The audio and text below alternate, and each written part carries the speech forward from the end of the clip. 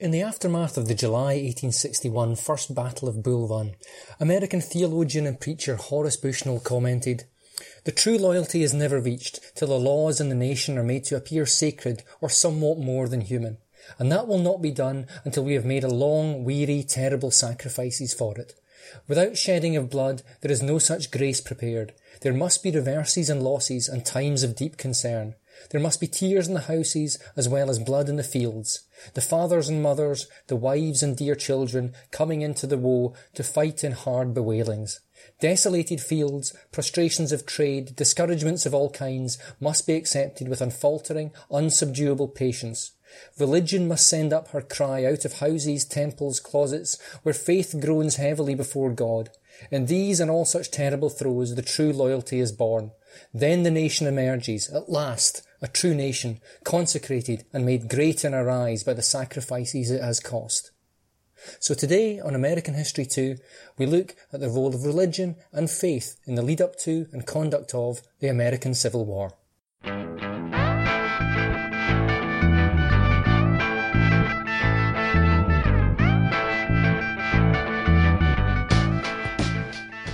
Hello and welcome to episode 35 of American History 2. I'm Mark McClay and I'm joined, as always, by Dr. Malcolm Craig as we begin a double bill on the American Civil War.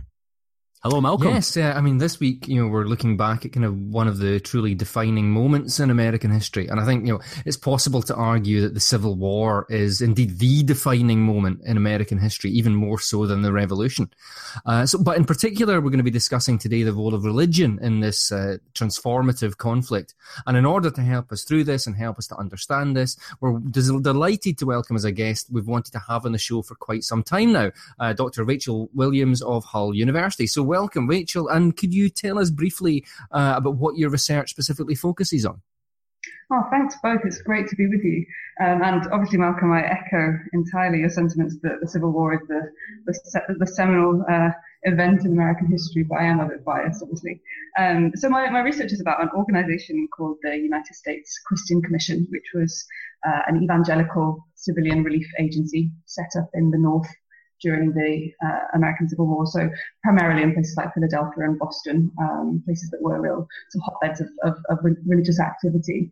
So it sort of comes out of the YMCAs really in the 1850s. You can see it as maybe as a precursor to the American Red Cross. The Christian Commission sends volunteers, it's estimated around 5,000 volunteers, to the Northern Army for periods of around 6 weeks at a time, to minister to both the spiritual and the bodily needs of the Union troops, so trying to heal their bodies and also save their souls. So my research is really about how they go about doing that, by distributing religious literature, by trying to encourage revivals, by handing out little sewing kits. So they really believe that you could heal and access the soul through the body. So if you make the body whole, then the soul will also be made whole and will be more receptive to God. So it's part of a longer history of philanthropy and of really civilian presence on the battlefield in wartime. So the historiography often argues that the Civil War is this sort of turning point where America becomes sort of more bureaucratic, more managerial. And I think that the Christian Commission potentially provides something of a counter-narrative to that proposition. Cool, fascinating. I never realised the role of sewing kits could have in American history. Oh, and obviously I'm trying not to chafe against this description of the Civil War as the defining moment, being a 20th century person, but we'll go with it for the episode. So to kind of begin with, I was hoping to establish what the kind of state of religion is in the United States in the build up to the Civil War. I mean, sort of in my limited understanding, when America's founded, many of its founding fathers are in fact deists rather than, devoted Christians. Mm-hmm. And yet, by the end of the 19th century, America seems to very much have emerged as a Protestant nation, trying to defend its values, and you get nativism and all this kind of thing. So I'm really intrigued to know, like smack bang in the middle of that, what the overall influence and state of religion on American society was during the 1850s. Well, I think just to start off with, it's probably worth me stressing that my expertise is really in American Christianity, but that doesn't necessarily encompass all of American religion. There's even in the antebellum period a great deal of religious diversity in America. Most of this diversity does fall under that umbrella of Christianity, but of course we've got Native Americans with their own belief systems to a greater or lesser degree influenced by Christianity, degrees of hybridity and syncretism. But there's also a growing Jewish community. There are also considerable numbers of Muslims in the United States in this period as well. Many of them are descendants of kidnapped West Africans. So, for instance, many of the descendants of Africans from the Senegambian region practice Islam under slavery. But my expertise is in Christianity, so I'll talk a little bit about that. So it's true that by the 19th century, the influence of that sort of Enlightenment rational thought has begun to fade, and you see sort of homegrown denominations, more distinctly American denominations, beginning to establish deep and distinctive roots. So the fact that the church is disestablished following independence, that America is able to sort of cast off another oppressive relic of the old world, really, is really important and breeds, I think, a pervasive sort of anti-clericalism in the early republic. The idea, that having priests, having ordained clergy telling you what to do, delivering the word of God from on high to this congregation is really anathema to the democratizing impulse of the revolution. But soon, as you intimated, these distinctly American denominations do begin to flourish, really because there is no established church, because religious freedom and toleration is written into the Bill of Rights. So American Christians have the freedom to splinter off, to experiment with new worship styles, new theologies.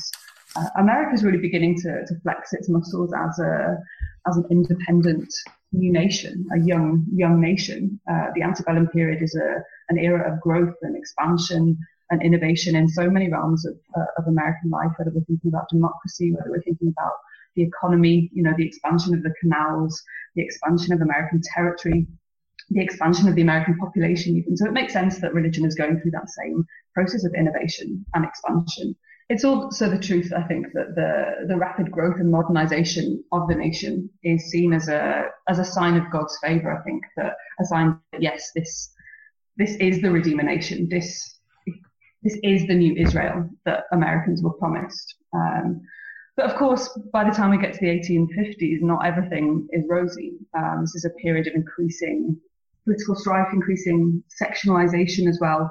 The nation's beginning to divide along that north-south line, and religion is very much part of that story. So in particular, if we think about the slavery debates, religion is absolutely key to understanding those debates. So on the one hand, you've got the development and the articulation of pro-slavery religion, so from things like biblical precedents, the curse of Ham, which is often interpreted as an endorsement of slavery, and also the sort of the social argument for slavery, so the idea that American slaveholders are doing their slaves a favor by Christianizing them, that they created this sort of perfect, harmonious society that is a counterpoint to the godlessness and the materiality and the ruthlessness of the North.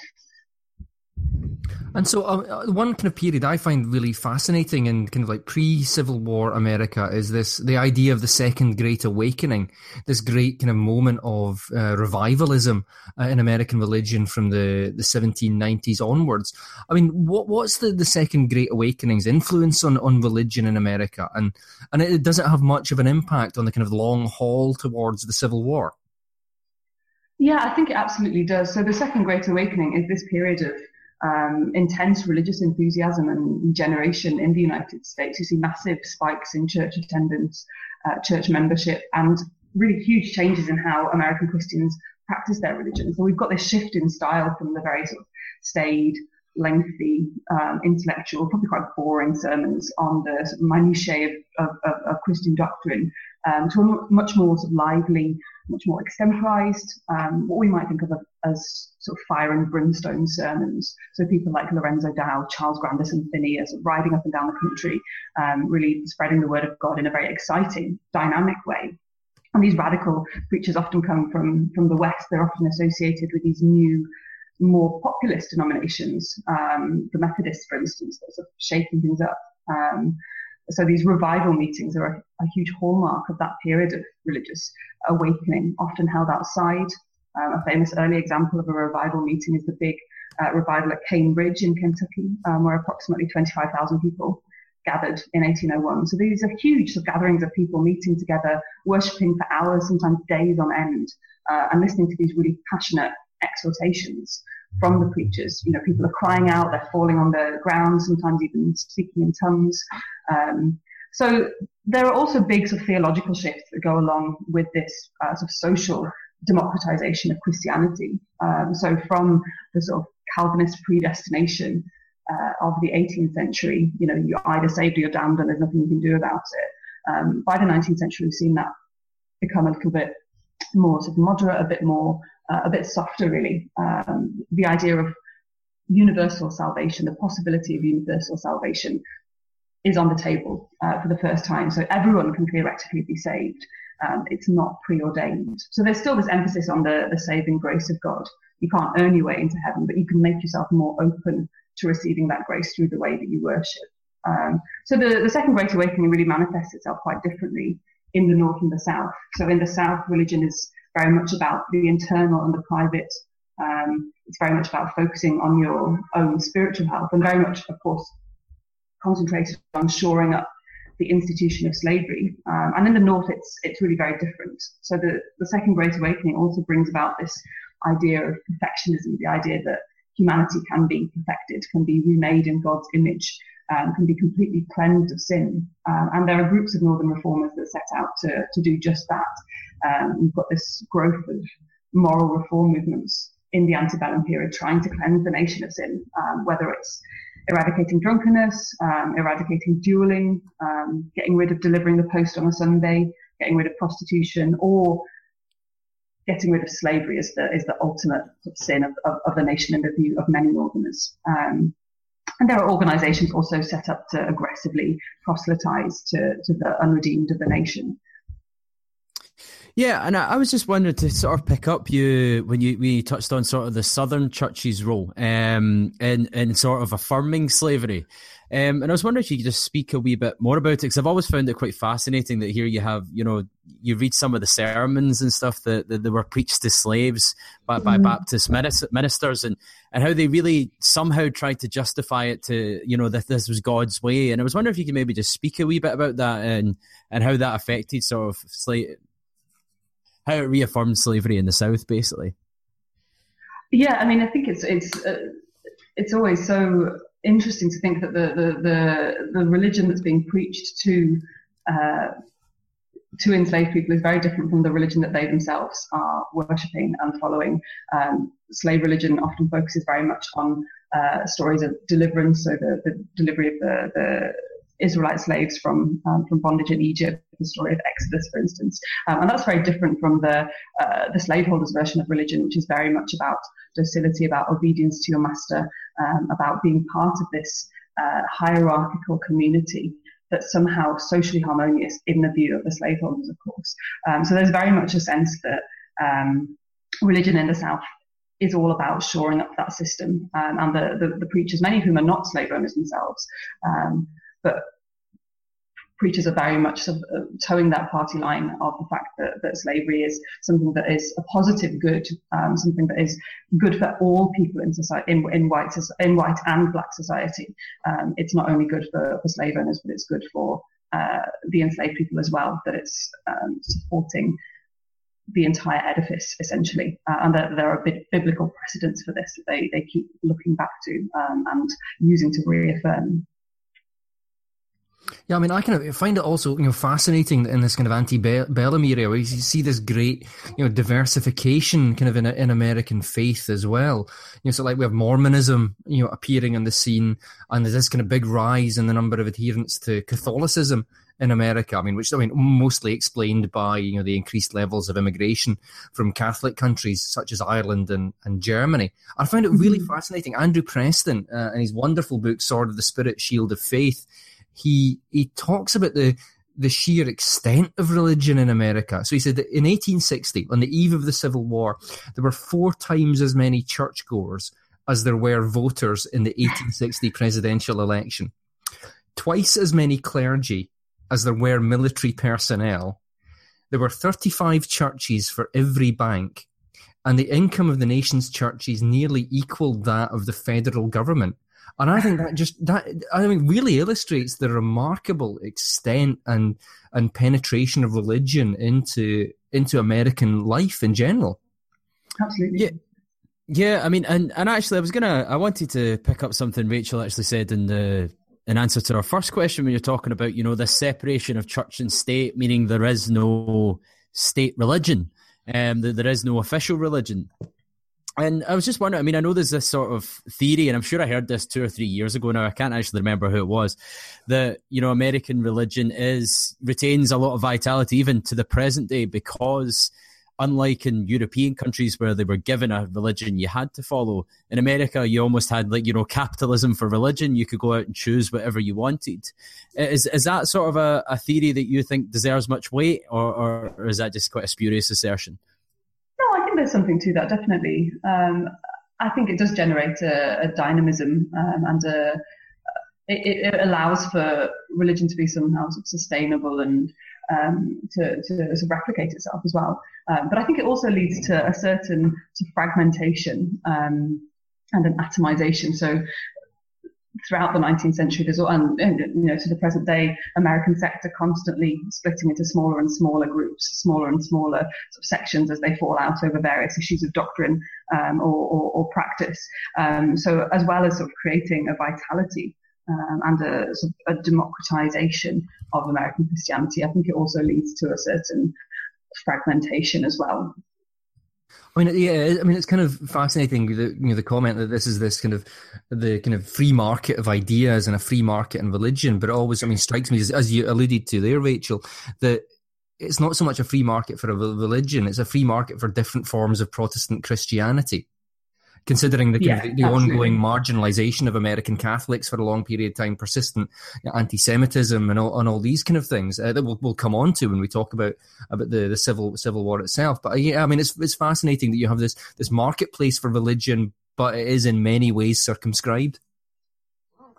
Yeah, I absolutely agree. I think there are definitely boundaries within which that religious toleration is allowed to operate and to flourish, and there are certain limits to that. And I think the example of anti-Semitism and anti-Catholicism are really perfect examples in the mid-19th century and going forward into the early 20th.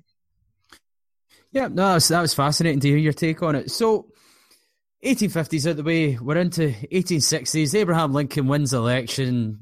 South Carolina secedes. Fort Sumter, we're off to the races. Civil War, here we come. Well, that was the quickest introduction to the American Civil War ever. That's all you need to know. That is a snippet from one of my lectures on American history. So in terms of how much was the adoption of religious reasons for fighting the war on both sides, North and South, sort of key to garnering popular support for the war effort? Was framing the conflict in terms of moral, religious absolutes, as both sides often did, was it successful for recruitment?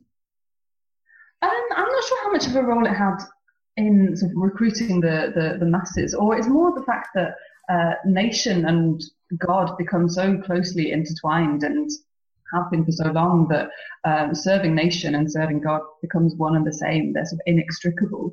But certainly both sides see their cause as ordained and blessed by God as somehow a divine mission, and are praying for providential blessing throughout the war.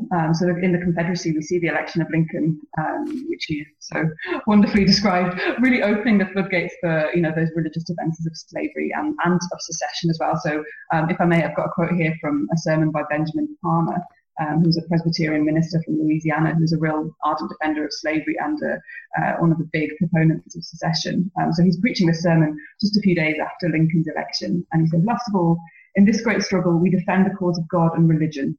The abolition spirit is undeniably atheistic. The Most High, knowing his own power, which is infinite, and his own wisdom, which is unfathomable, can afford to be patient. But these self-constituted reformers, so the abolitionists, must quicken the activity of Jehovah or compel his abdication. In their furious haste, they trample upon obligations sacred as any which can bind the conscience. It is time to reproduce the obsolete idea that providence must govern man and not that man shall control providence. So they're clearly casting the Confederacy as the true, sacred, righteous cause of God, and the opposite side, fellow Americans or former countrymen, as somehow unreligious, ungodly. And we can see this quite clearly in the Confederate Constitution, which is modelled on the US Constitution, but the preamble has a significant difference in that it inserts the phrase, invoking the favour and guidance of Almighty God, do ordain and establish the Constitution for the Confederate States of America. So the Confederacy is very consciously setting itself up as a religious nation, as a nation which is reverting to the religious ideals that America, the United States of America, have led the nation sort of astray on, really. So Jefferson Davis proclaims a day of fasting, of Thanksgiving, very early on in the war to sort of consecrate the nation, to sacralize it in a way. And Andrew Preston kind of like really interestingly argues in the chapter in his book that looks at the kind of, the complexities of Abraham Lincoln's relationship with religion. He talks about the Civil War for the North becoming what he describes as the first war of humanitarian intervention, a humanitarian intervention that's fundamentally founded in this religious impulse. How much would you agree with that description of the Civil War being a kind of, for the North, a war of humanitarian intervention? Well, first of all, I think that's quite a sort of American-centric way of looking at it. I'd argue that the first war of humanitarian intervention could be the Crimea. But it depends how you read that, whether it's in terms of intervening to save enslaved people, to free them from bondage, or whether it's about the role of government in war and what that role should be. The war doesn't really become a war about freeing the slaves until, of course, the Emancipation Proclamation is passed in 1863. And even then, it's arguable whether it's a humanitarian concern for enslaved people that drives that decision, or whether it's political and military concerns. But certainly, the war in terms of developing humanitarianism and philanthropy as an impulse does have an important role to play, I think, in terms of thinking about, as I said, what the role of government should be in terms of medicine, in terms of what the role of the government should be in caring for, locating, burying, venerating dead bodies, in terms of providing the spiritual needs of the army. So we can see the Civil War really as a precursor to things like the Red Cross and the better established army chaplaincy later in the World Wars. So I think it depends how you interpret that statement, really. And I was just wondering, so we the one of the first podcasts we ever did way back a couple of years ago, when we looked at the American Civil War, we looked at the people in the North who were actually actively against the Civil War. And one of the events we sort of looked at was the New York draft riots. And I was wondering if it's no coincidence that New York, with its heavy immigrant populations, many of whom would have been Irish Catholic or perhaps, Eastern European Catholic, was it any coincidence that they're a hotbed of dissent against the war framed on this sort of Protestant evangelical terms? Yeah, I think there certainly is something there. And I think we've been talking, alluding to this longer history of anti-Catholicism in the United States, which has become particularly virulent in the 1840s and 50s in response to these large numbers of Irish Catholic immigrants, fleeing the potato famine, coming to cities like Boston and New York and Philadelphia and so on. And they tend to be poor, unskilled workers clustering in manual labour and domestic service and so on. And this really fuels a great deal of negativity, negative stereotypes about Irish Catholics, and also these amazing conspiracy theories about, Vatican plots to take over the country, to indoctrinate and brainwash American youth and so on. This really sort of nasty stuff, leading to sort of anti-immigrant riots in the 1840s in many cities, and the development of the Know Nothing Party in the 1850s, that avowedly nativist anti-Catholic party. And it's interesting that a lot of the Know Nothings are actually absorbed into the Republican Party. So I've always thought it was a bit rich for the Republicans then to ask Irish Catholics to help them fight the war, given their roots in some of this nativist sentiment themselves. The Irish Catholics are pretty solidly Democrat in their political affiliations in this period.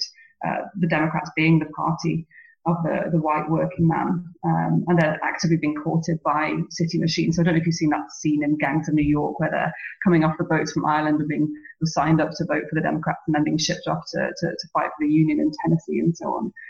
But voting Democrat doesn't mean that they don't support the war. Many Irish Catholics do see it as a chance to earn their rights to be treated as full citizens. Irish Catholics make up a significant portion of the Union Army, and they're commended for their part in the conflict. But certainly, I think we can't see the draft riots as just a class issue or just a race issue. It's not just about white working class men refusing to fight for black men to be free. It's not just about poor men refusing to fight in the place of rich men. We definitely need to add religion into the mix to think about how Irish immigrants in particular have faced this long history of persecution and how they're trying to insert themselves into this narrative of citizenship, often at the expense of African Americans. I think it's also important to consider, as well as the much larger Catholic population in the United States, the much significantly smaller Jewish population in the United States. I mean, there's not going to be mass Jewish emigration to the United States for quite some time yet, but there's a small but significant Jewish population. And I find it, fascinating the incidences of anti-Semitism in the Civil War. I mean, I think the most notable and notorious one is Ulysses S. Grant's, General Order Number 11, where he, because of a belief that Jews, as he describes them as a class, are profiting from Southern cotton smuggling, and harking back to very traditional ideas about traditional anti-Semitic ideas about Jewish people and money and all that kind of thing. And General Order Number 11, bans them and expels them from areas under the control of the Union Army, Mississippi, and quite big chunks of Tennessee. And it takes Abraham Lincoln, when he finds out about this general order, to basically rescind it. But it's kind of fascinating to realize that there is this kind of undercurrent of not just anti-Catholicism in America at the time, but much more traditionalist, anti-Semitism of a kind we've seen for many hundreds of years. I think there are more positive stories about Judaism in the United States in the Civil War as well. For the first time, rabbis are commissioned as chaplains in the Union Army, for instance, so there's a recognition that Jewish soldiers have spiritual needs and deserve to have those ministered to. And of course, one of the most competent Confederate statesmen is Judah Benjamin, who serves basically, I think, in more or less every capacity, every office in the Confederate cabinet. He's Attorney General, he's, I think, Secretary of War, Secretary of State at some point. So he's a real sort of a prominent Jewish person in Confederate life. So there's definitely that Judaism does have a place to play in the life of the nation. But you're absolutely right, Malcolm, that already we're beginning to see the seeds of what's going to become a much more virulent and destructive anti-Semitism as the century wears on and into the 20th century. Cool. So turning our attention to the South, and it was really interesting. You were saying how their constitution was written in a different way to sort of reflect the religious element. But I mean, Stonewall Jackson, one of the great generals of the Civil War, and he was in it. He's sort of talking about how underwhelmed he was by the lack of religious influence in the Southern cause. He said, quote, "I am afraid that our people are looking to the wrong source for help and ascribing our successes to those whom they are not due. If we fail to trust in God and to give him all the glory, our cause is ruined. Give it to our friends at home, due warning on this subject." So you've got Jackson saying things on like that on the one hand, and yet on the other, across both armies in the Civil War, you've got this huge rise of the military chaplaincy, and it's estimated that on the front line or in the armies themselves, you have religious revivals that convert about 5 to 10% of the men in uniform. So which do you see as the more accurate depiction of how religion featured on the front line? Was it a boon for religious faith, or was it pushed aside in the midst of battle? Oh, I love that quote from Stonewall Jackson. I don't think Jackson would have been happy, unless everybody was praying at the same time every day and so on. I think the standards were probably pretty high for religiosity in the army. But there is that old saying, isn't there? No atheists in foxholes, right? And I think that's certainly true in some cases for the Civil War. And you see chaplains and preachers with organisations like the Christian Commission sort of complaining or expressing doubts about the sincerity of some of the religious conversions that they've seen. The suspicion that men are just covering their bases just in case they're killed, or suspecting that their thoughts are naturally turning to the question of their own mortality when they're faced with some mortal peril.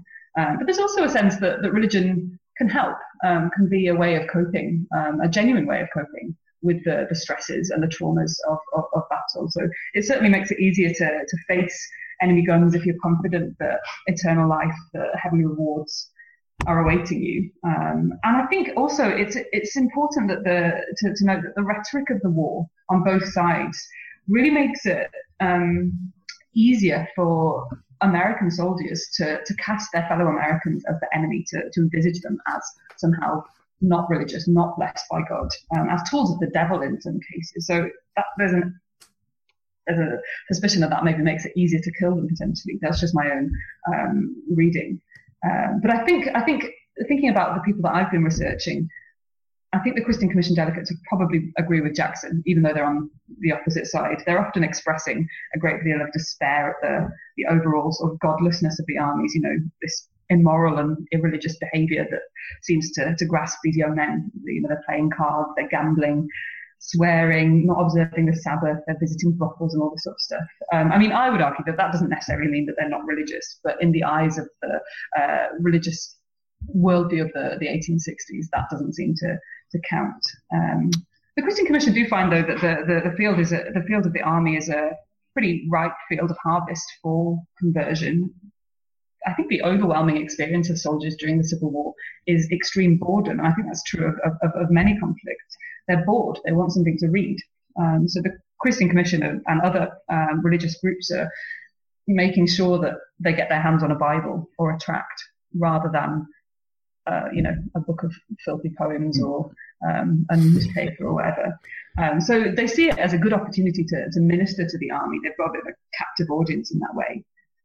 But I think it's certainly, despite that cynicism, it's certainly true that for some, the experience of war does sort of catalyse or reinvigorate their Christian faith. And this is particularly true in the Southern Army. So there are these huge, very famous religious revivals that sweep the Southern Army in the winter of 1863 and 64 and continue sporadically to the end of the war, in which tens of thousands of men are reportedly converted or renew their faith. And obviously it's hard to know whether that sticks, whether soldiers who convert in the army backslide in peacetime is certainly a possibility. But I think there is especially in the South.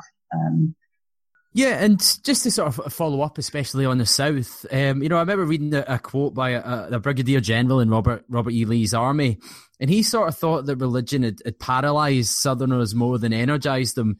He describes it as a serious incubus upon us that during the whole war, our president and many of our generals really and actually believed there was this mysterious providence always hovering over the field, ready to interfere on our side.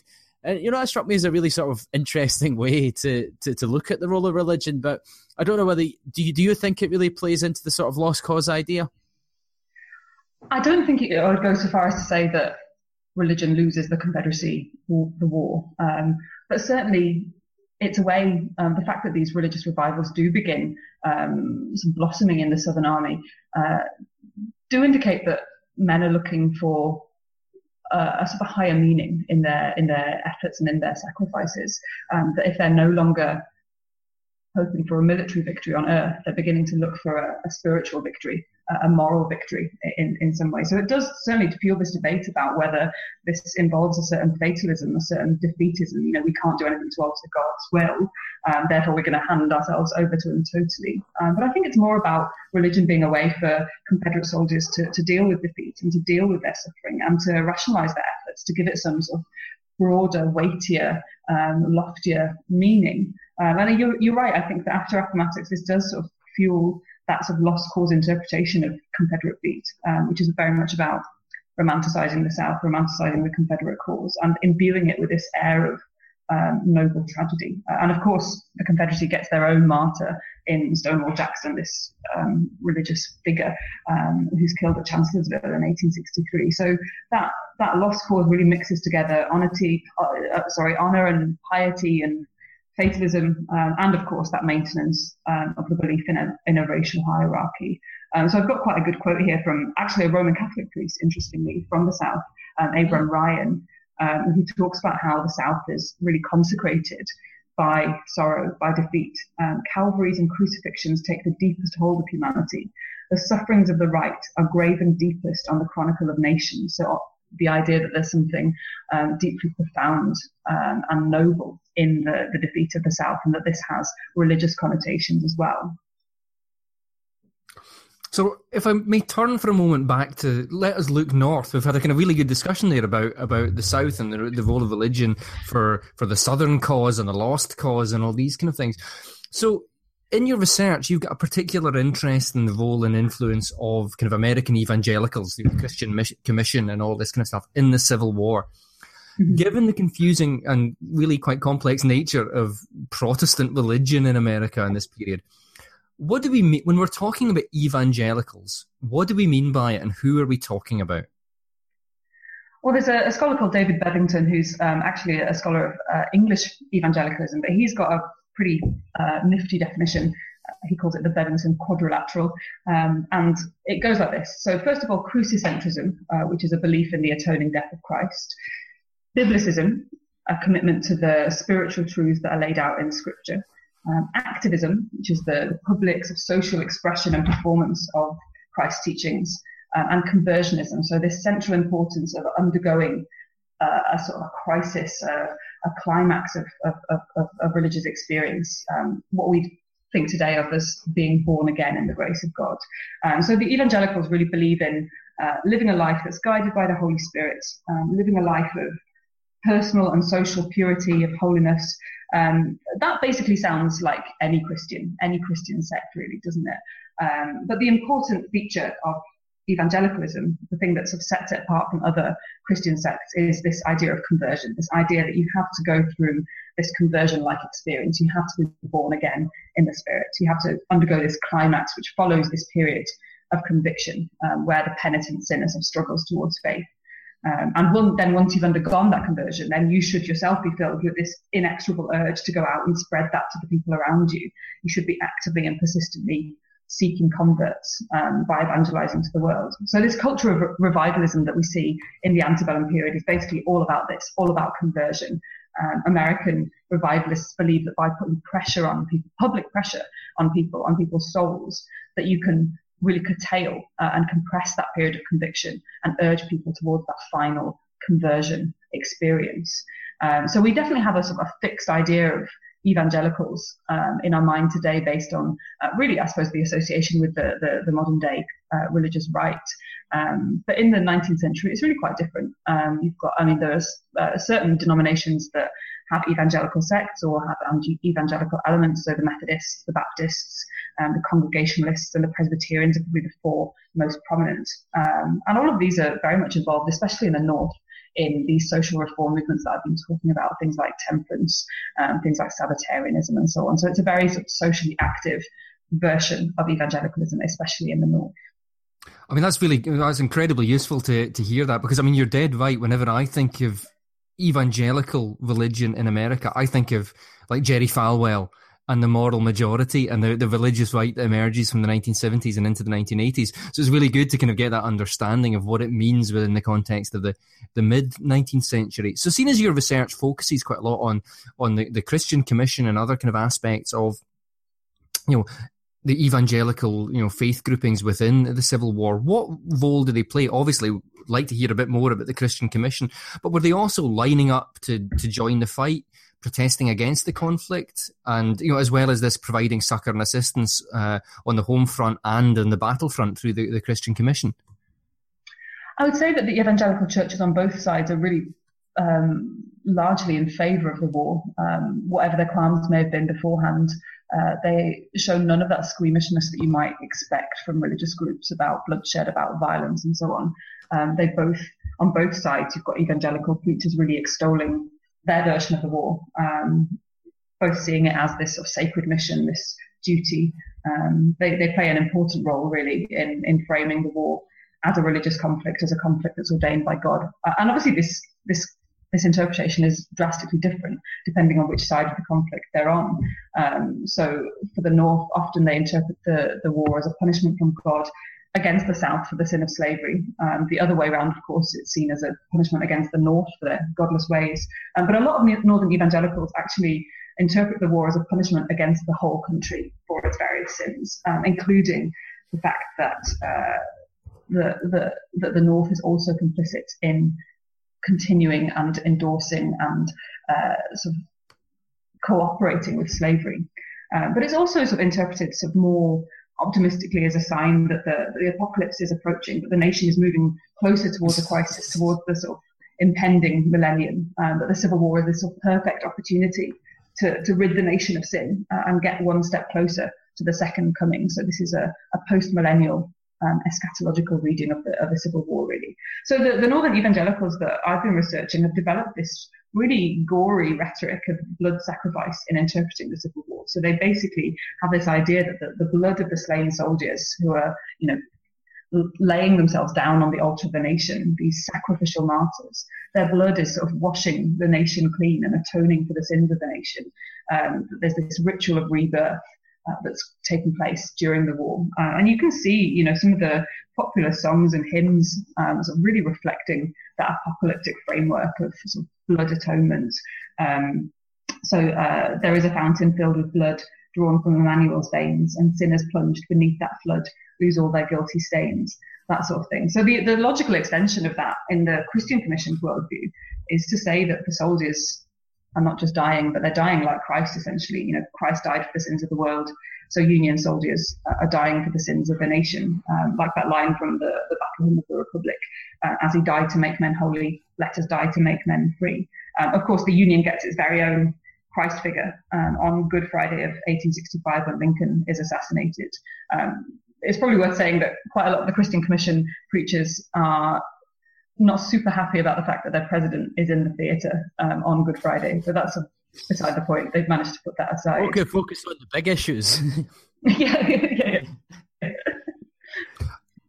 Okay, so I mean, looking back at the role of religion in the Civil War overall, kind of starting to draw the podcast to an end. I mean, Alan Guelzo makes the argument, and I've got no idea if that's how to pronounce his name, but Alan Guelzo makes the argument that, quote, instead of American religion corrupting the Civil War with absolutism, it is more possible to say that the Civil War corrupted American religion. And he's sort of contesting that the shortcomings of religion during the Civil War, the conflict meant that American religion would be found wanting when it came to great societal issues in the future, such as race and poverty. And I think, he's arguing from a liberal perspective that religion would be found wanting on these issues. Is this a claim that you would agree of, or is it extrapolating too much from what went on during the Civil War? I think there is certainly something of a retreat from political discourse in terms of American religion after the Civil War. And it's certainly true that religious groups give up on Reconstruction pretty depressingly quickly, especially once the Freedmen's Bureau is really gutted of its financial and federal support.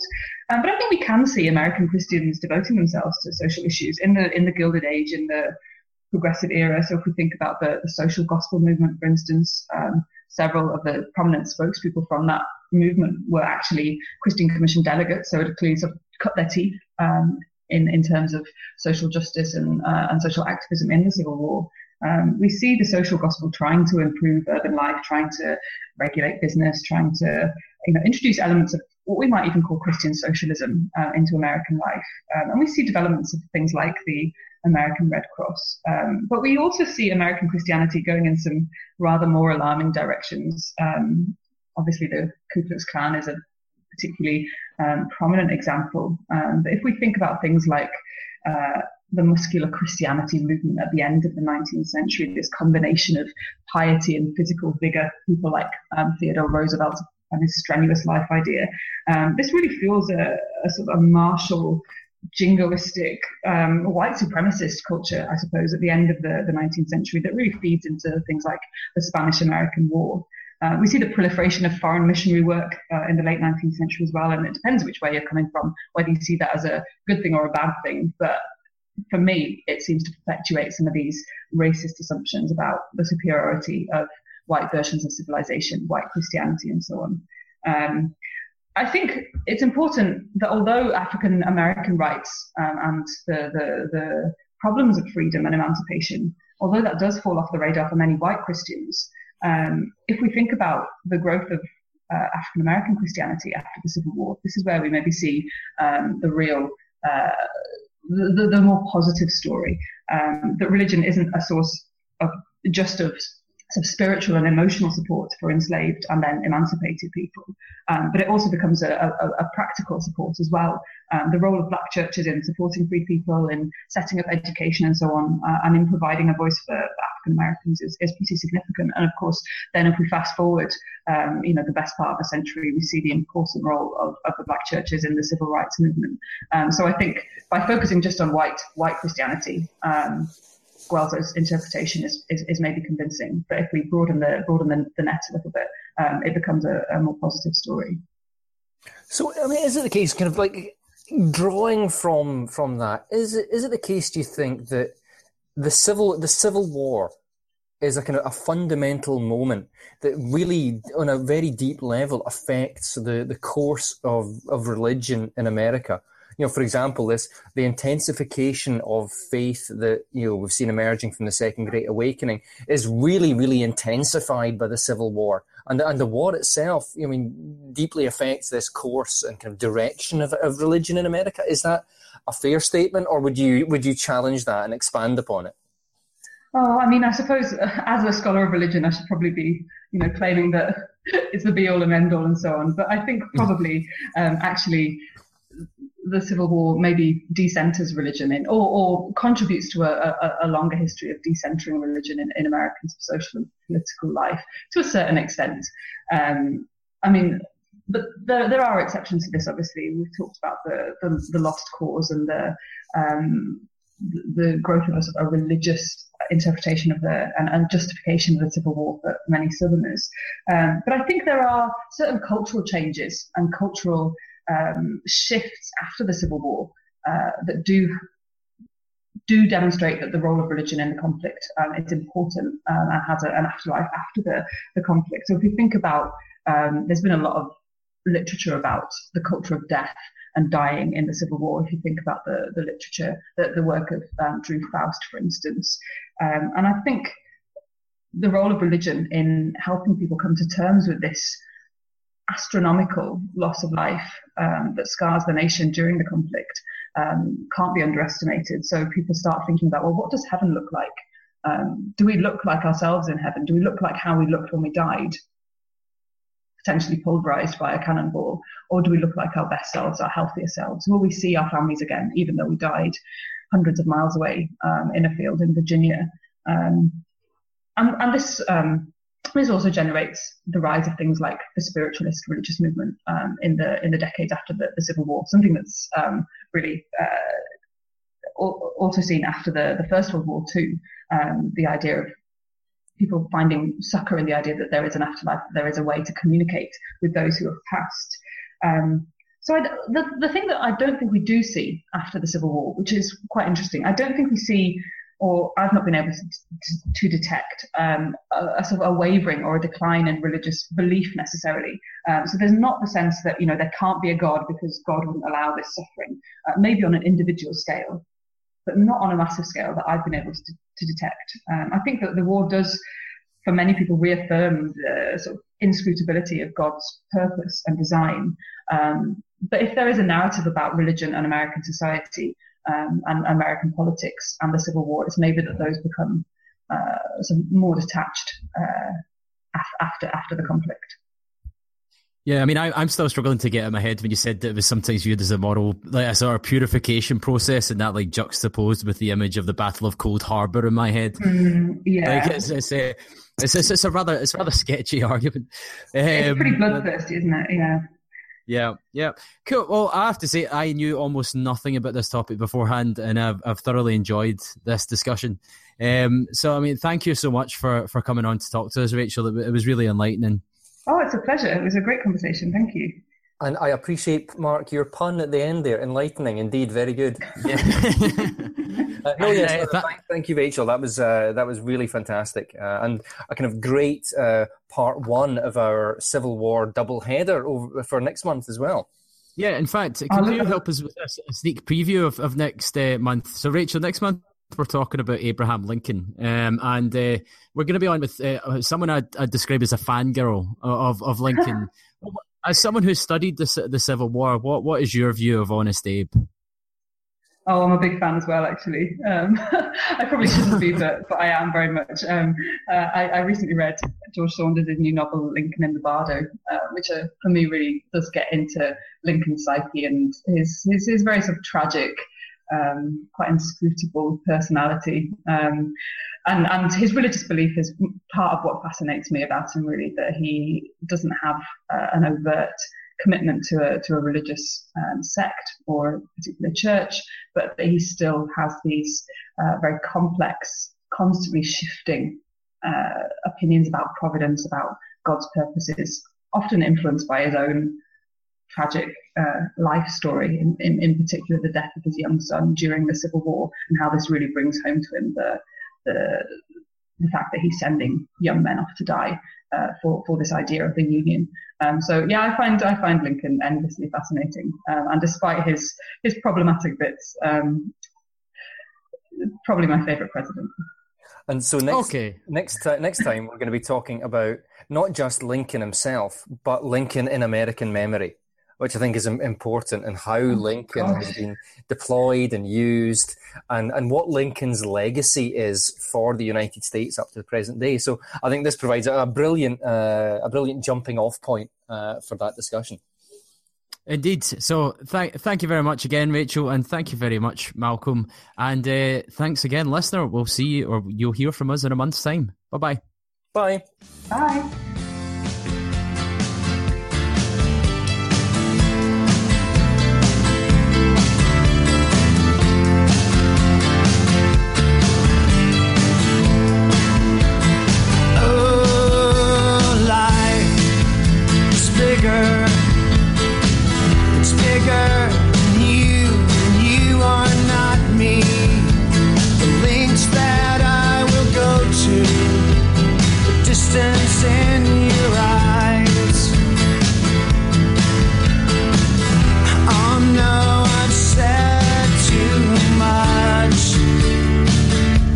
Set it up.